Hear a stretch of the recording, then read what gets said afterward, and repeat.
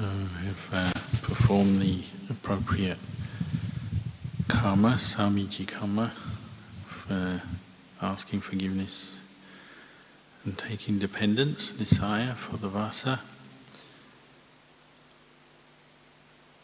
It's a time just to quietly determine 3 months to dedicate yourself to the practice, study and practice of the Vinaya, study and the practice of Dhamma.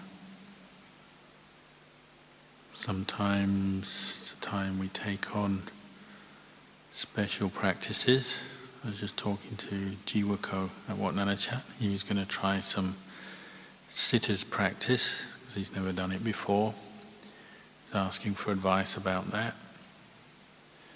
And so we agreed it's probably not good to take on too much with a strenuous practice like sitter's practice. So he just wanted to try for maybe a couple of weeks to see what it's like and extend it if he feels it's beneficial. We have the 13 Tudonga Watas are sometimes ones to consider. A very common one, just eating in the bowl, only eating food from the bowl at one sitting. So not 2 sittings, just 1 sitting, putting everything in the bowl maybe, not having extra cups or bowls or plates. Can be a good one. Nesajika is another. We're all staying in the forest, so we're already keeping to that. Or you can consider personal determinations in your practice if you think there's anything you need to improve on or put effort in. So just maybe the number of hours you meditate a day, how many hours of sitting or walking. Practices to do with speech, how much you speak or what you say or when you speak.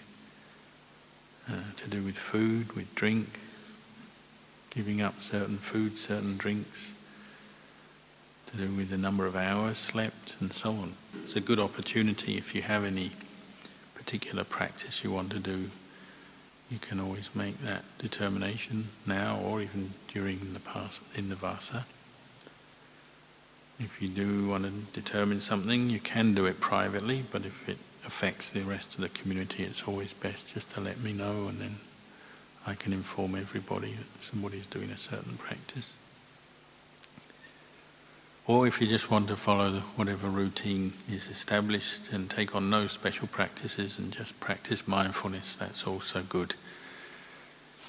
And one doesn't always have to do special practices, just to be content with one's dwelling and one's robes and the requisites one has, and dedicate oneself to improving mindfulness, contemplating Dhamma to deepen one's insight and understanding. Well, that's also a good practice. So there's no one way with this. You just take the opportunity. This is 3 months. We've got continuous practice. We've got a small community, so we don't have to have too many